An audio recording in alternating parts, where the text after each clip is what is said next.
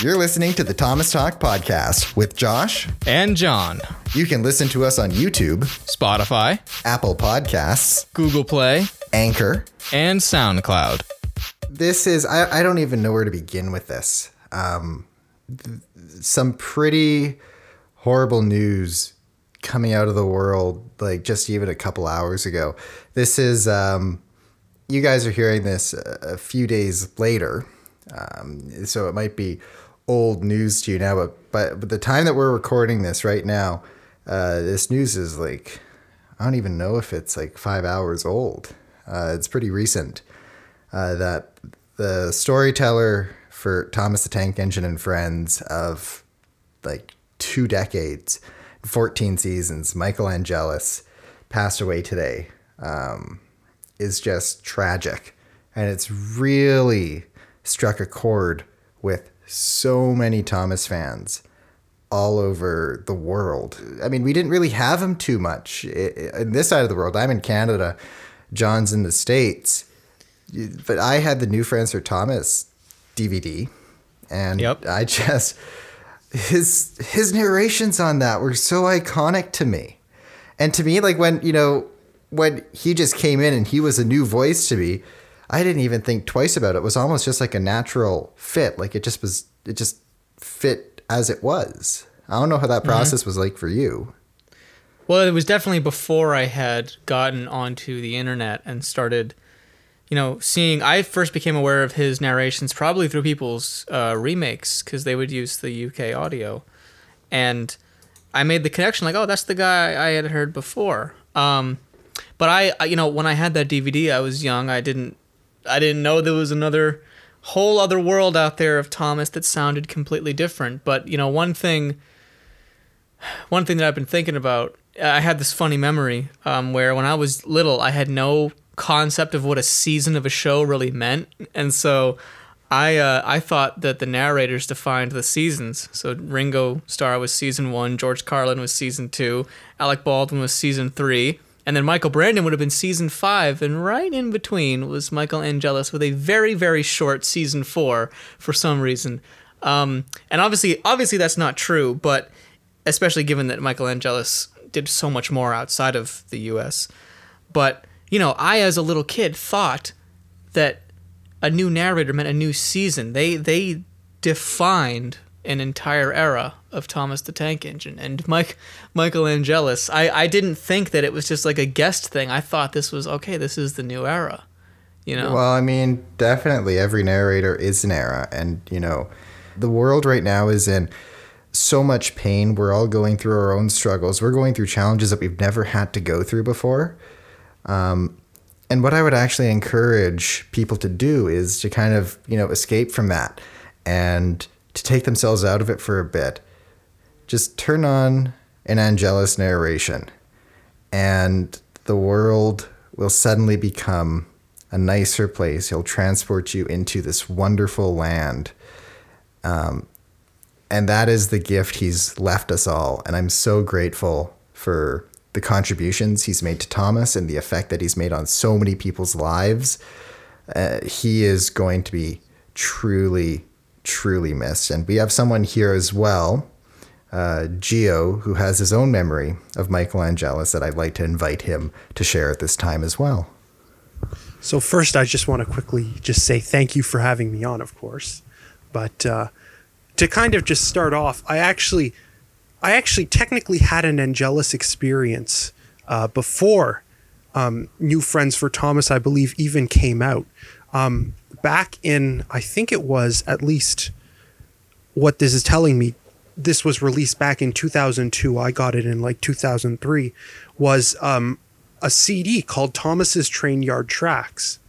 And what's weird about most of these tracks is that they come from another Thomas CD release. They come from an audiobook release called Thomas and the Best Kept Station Competition, which in between the songs would feature narration by Michael Angelis telling a story.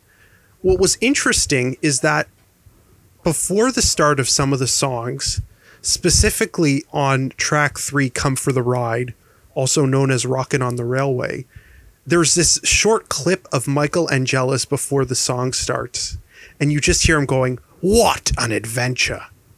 And for the longest time, that's always confused me because obviously, I didn't know who Michael Angelis was. As a young kid, I didn't really make that connection once New Friends for Thomas was released. That was the same guy, but I was always confused to what that voice was. And then, as I got older, I found out. I was researching Thomas stuff as all older people do. And then I finally found out about that release. And I remember having a bit of almost, I wouldn't say closure, but having a bit of a moment of just going, huh. Absolutely. Absolutely. And I think part of what I want to build off on this and what I want to talk about in this week's episode is, Michael Angelis, of course, was the voice of many people's childhoods, and then in turn played a fact in inspiring so many Thomas fans to go and build a career off of what they're watching on the screen. Now, Gio, you've actually built a career partially inspired by your love for Thomas the Tank Engine. And, that career is interesting because it's not many people in the fandom have taken this approach, but you run radio shows, and you have one show called The Gio Show and another show called The Jackson Gio Show that air on local Canadian radio stations. And The Gio Show, you interview people, mainly Canadian, who are involved in TV and film production and sound production as well, and kind of learn a little bit about the industry from them. Now, you've also had a very special person on who might also be on this podcast right now, haven't you? Yes, I have. I'll give you a hint. His name begins with a J. Now, I'm not... Josh. Sadly, no. I think you mean John Hayes. Yes. Hi. Actually, no. The interview was with JJ the Jet Plane, not John Hayes. Just kidding. Yeah, it was him. It was Guess John. Okay, I thought so. I did the thing. We had fun. Exactly. But so Gio has had, John probably knows Gio better than I do. But I know Gio as my replacement mainly, because when we all went to Halifax, I had to leave early, and Gio, literally as soon as my plane was wheels up, Gio's was wheels down. And, we just missed each other. And I was replaced by Gio. And I have no idea what happened after I left. Maybe John can give some insight as to whether or not Gio was a worthy replacement. There is no replacing either of you. It was fantastic to meet the both of you. It was fun times both sides. Oh, what a cheap answer. Hey, I'm being serious though. I know. I love you both. It was like in Toy Story when he goes nobody's getting replaced. But then Woody eventually gets replaced. Well, okay, so what happened in Halifax after I left? Just think of the Tugs episode Munitions. Yeah, okay, not quite. No, because Josh was there for the fireworks show. So just everything blew up. In our minds, technically, yes. But let's talk a little bit about your radio career. Did Thomas really play any part in you going and deciding to start a career in radio? Well, technically, yes. It's a bit weird to describe, but I'll try to do it the best I can. It really did stem from watching it, not as a kid, but as kind of a pre-teenager almost. And it's it was almost the age when I started watching stuff, and then anything I would watch, I would question, how did they make that? How would this be accomplished? And Thomas would be just the main thing I would just I'd be glued to when I was watching it, because I always had this thing in me questioning how were things done? How did they achieve certain things in the show? And just in general, I was just fantasized by production. And as mentioned before, it did stem into what I'm interested in doing today, because I love to talk to people involved in production, in TV production, in audio production, in film production. and even documentary production. Well, that kind of fits into those other two, but it's really been interesting to hear from people who actually have worked on these shows and movies and stuff, and actually hear how things are done directly in their point of view. Like, not a Wikipedia article describing how something was done by someone else, actually hearing someone who is doing something hands-on in a production of a show. So who have you interviewed that's notable other than John? Now, of course, John being the top tier interview from my show, which is headlining everything. He's so top tier. no. He runs this show with me. No. Exactly. I remember Josh submitted his resume for the show. It's mostly been involved with Canadian television and also some international production. Of one of the key interview, one of my biggest, and I guess one of my favorite interviews was with an animator and I guess television creator, Stephen Holman. And he was responsible for creating one of the segments from the Nickelodeon show Kablam, that being Life with Loopy. And he's worked on a ton of other TV productions as well. It was really cool to talk with him. Another interview was with a documentary maker and a musician named Gino Samuel. And he's most known for producing a documentary on Chris Chan, the internet legend. And then I've talked to a lot of Canadian voice actors. One particularly of note was my first interview with Adrian Truss. And he's done a ton of voice acting roles. He's an improv actor as well. He particularly was one of the lead roles on the Roly Poly Oly cartoon that used to be on CBC and Disney Channel. Oh, nice. And I do have a few more. Sadly,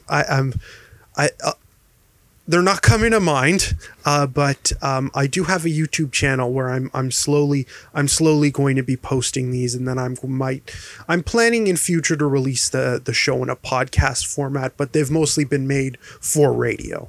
Nice. It's so cool that Thomas can kind of inspire so many people to get involved in production just simply because as kids we're sitting there watching it going, oh, cool, how did they make this? And trying to figure it out and recreate it ourselves. I mean, that's a huge reason why I'm now working in the film industry. John, I can't remember if it's part of your inspiration too. Yes, Thomas. But that was before like YouTube, really. I mean, I got started making videos on the little tape camera, and I actually got really good at not editing, where like start and stop at just the right time. Yeah. But yeah, Thomas. But actually, even before, oh man, I haven't dug into these memories in a while. Before Thomas, it was Wallace and Gromit, because I was really into doing stop motion. So Wallace and Gromit, I would say more so. Wallace and Gromit is the reason I started making videos. Thomas is probably the reason I kept doing it, and then Theodore Tugboat is the reason I got into music. I remember so it all ties together. The train chase, Wallace and Gromit, the train chase. I love that. Classic. That stuck with me, not because it was a train, but because that's just such an iconic, well done scene of that franchise. And that was the first one that I had. That was the only tape that I had for the longest time. Was The Wrong Trousers. And in my opinion, that might be the best one. But did you ever do stop motion animation? Oh yeah, tons. It was really janky because I found out like literally only a couple years ago that the camera I was using all along had like a 1-frame advance feature. Now this is on tape. But it had a 1-frame advance feature. I didn't know that. So literally what it was did it move a little bit? Did it just like hit the button like start stop as fast as you possibly can, and that makes the frame happen. So they're all a little janky, and the whole time you can hear like clunk clunk clunk clunk clunk clunk clunk because the button's going. Yeah. But I did tons and tons of stop motion. Oh geez, my mom used to send me to summer camp every year to do stop motion. I remember that quite vividly. Like they gave us these little webcams that were made of Lego. And we had like Lego pieces and everything. And they taught me, I used to bring in my Thomas trains to do stop motion with Thomas trains. I remember the first one I did, I cut out of cardboard paper Thomas, Lady, and Diesel 10. And I did the chase scene over the viaduct using those cutouts. I was like 6, so it wasn't very good. But I remember someone actually like came in and taught me, he's like, hey, do you want to know how to add steam to the trains? And like showed me how to open up the frames in Microsoft Paint and like edit them that way. That was kind of cool. A few of those videos might still exist on my Califan channel. I was about to say, is this a Lost Media Wiki case? Is it a Lost Media Wiki case file? The Lost Califan tapes. No. Don't give them any more Thomas things to look for, please. Gio knows so much about not just Thomas, but children's entertainment and children's archival more than anything. Now you're a little Robots fan. You got that stuff figured out. That's a relic from my childhood. But we're gonna see what you can think of exactly, because we talked a bit about Halifax, and now we're talking about your knowledge of Thomas and kids shows and everything. So John's gonna help us play another game here that kind of ties into that. Yes, sir. All right. So we're going to be playing a little bit of Mad Libs, but we like to play it with a little bit of a twist because we gave Gio basically Mad Libs without the context. I only gave him a list of you have to have a noun, pronoun, adverb, noun, adjective, blah, blah, blah. And he had to just come up with all the words with no context. And now for the very first time, we're going to read the story to him. So Josh is going to read the story, and I am going to read words that get filled in so that you know what's part of the original and what did Gio create. And, related to Thomas or Tugs if possible, but, you can do whatever. And so, without further ado, we are going to learn how you take a vacation Sodor style. You ready, Gio? You ready to hear this story, this incredible piece of art you've created? I can't wait. I am a bit worried that somebody is going to find this, dig it up in 5-10 years from now, and cancel me with it. Lay it on me. Okay. You've taken that chance. Okay, here we go. A vacation is when you take a trip to some meaningless place with your fragile family. Usually you go to some place that is near Sir Robert Norramby or merchandising opportunities. A good vacation place is one where you can ride trains or play Button Bedford or go hunting for trucks. I like to spend my time swimming or singing. When parents go on a vacation, they spend their time eating 3 tugboats a day, and fathers play golf, and mothers sit around slapping. Yeah, you're right, Gio. Gio, you're getting canceled. Okay. Last summer, my little brother fell on Sir Loam Hat and got poison. The flower phones in Magic Railroad.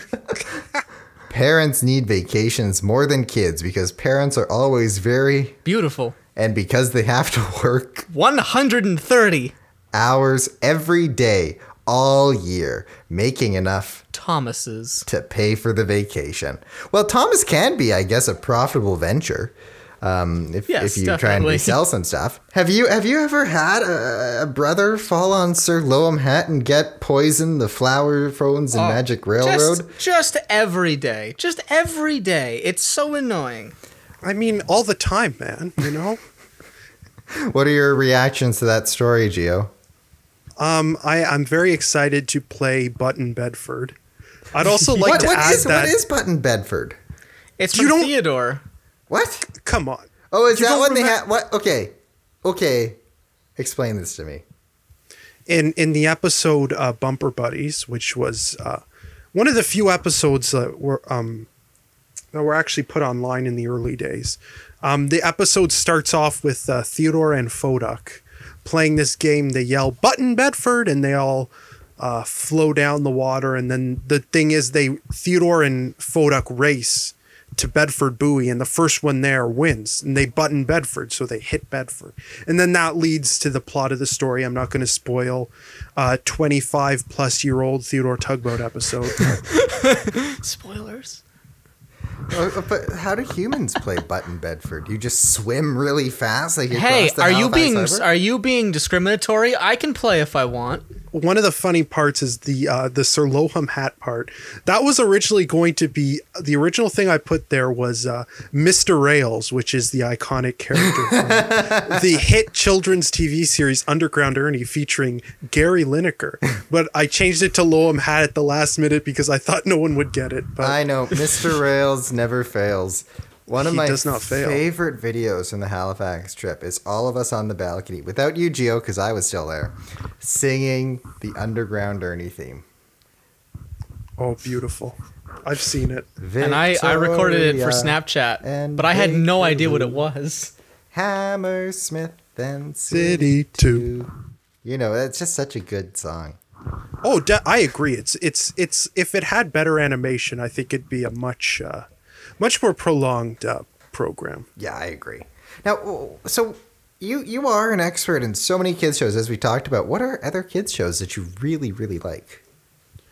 Well, for one, I'm not sure. Maybe I'll get trashed for calling this a quote unquote kids show, but of course, Tugs, which is almost like I would describe as a more matured Thomas the Tank Engine, Right. is definitely one that I've found and I've loved. And I remember Tugs and Theodore were kind of like the floodgates that opened up and let me accept this stuff, because as a weird thing, Thomas was something I never really, and maybe this is a bit embarrassing to say, but it was something I never really grew out of, because it kind of just stayed with me, but it was just like at a very like, I guess not an obsessive or like an even like huge interest for me.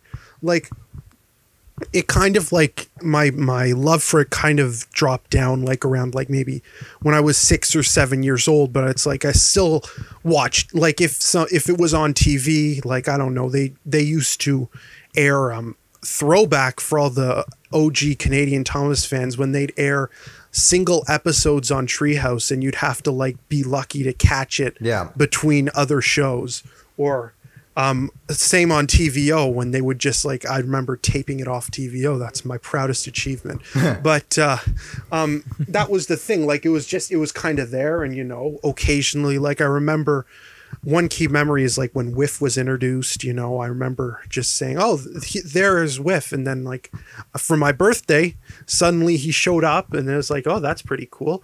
But it's kind of like that. I was never really that into it. But then around 2012 is when I started like, you know, never really left me, but the interest started peaking up again. And then eventually I found Tugs.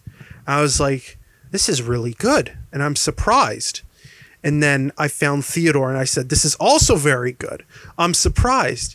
And then from that, it led off into other shows. I got into the stop motion animated Fireman Sam series. And then I got into Joshua Jones first, and then I got into Fireman Sam. And then from that, I got led into Postman Pat that was a very short thing. And then from that, I was basically getting into the whole British children's television. Yeah.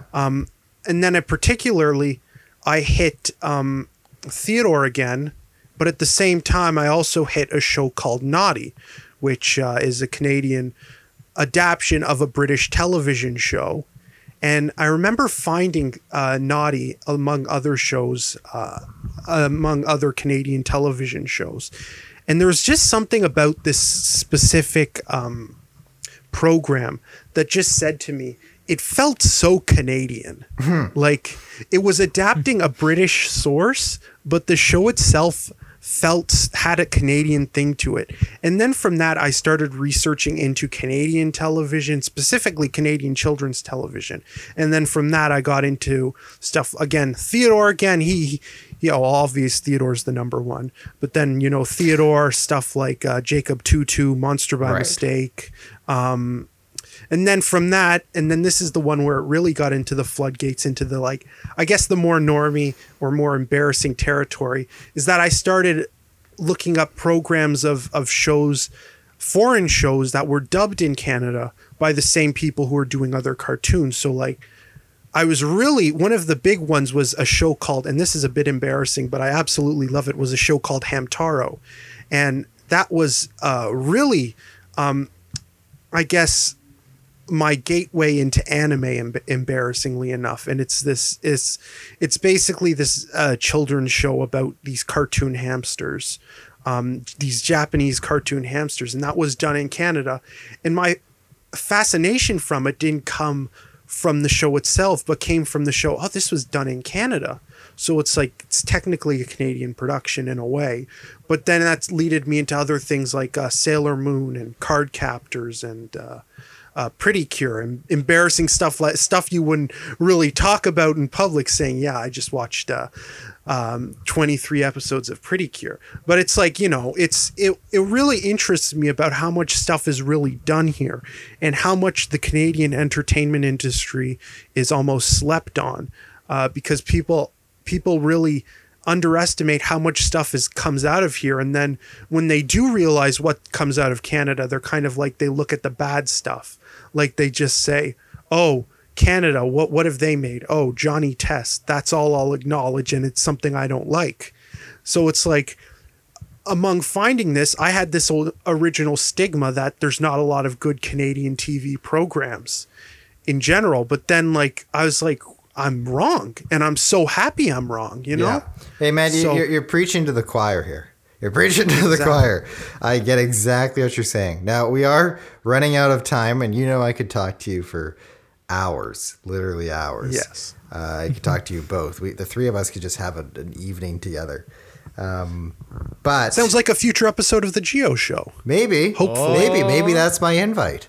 But before we kind of wrap things up, I just want to ask the both of you if your lives, you know, do you think your lives would be any different if you hadn't watched any of these kids shows, or if these kids shows hadn't existed? If Thomas wasn't in our lives, do you think our lives would be different from where they are now?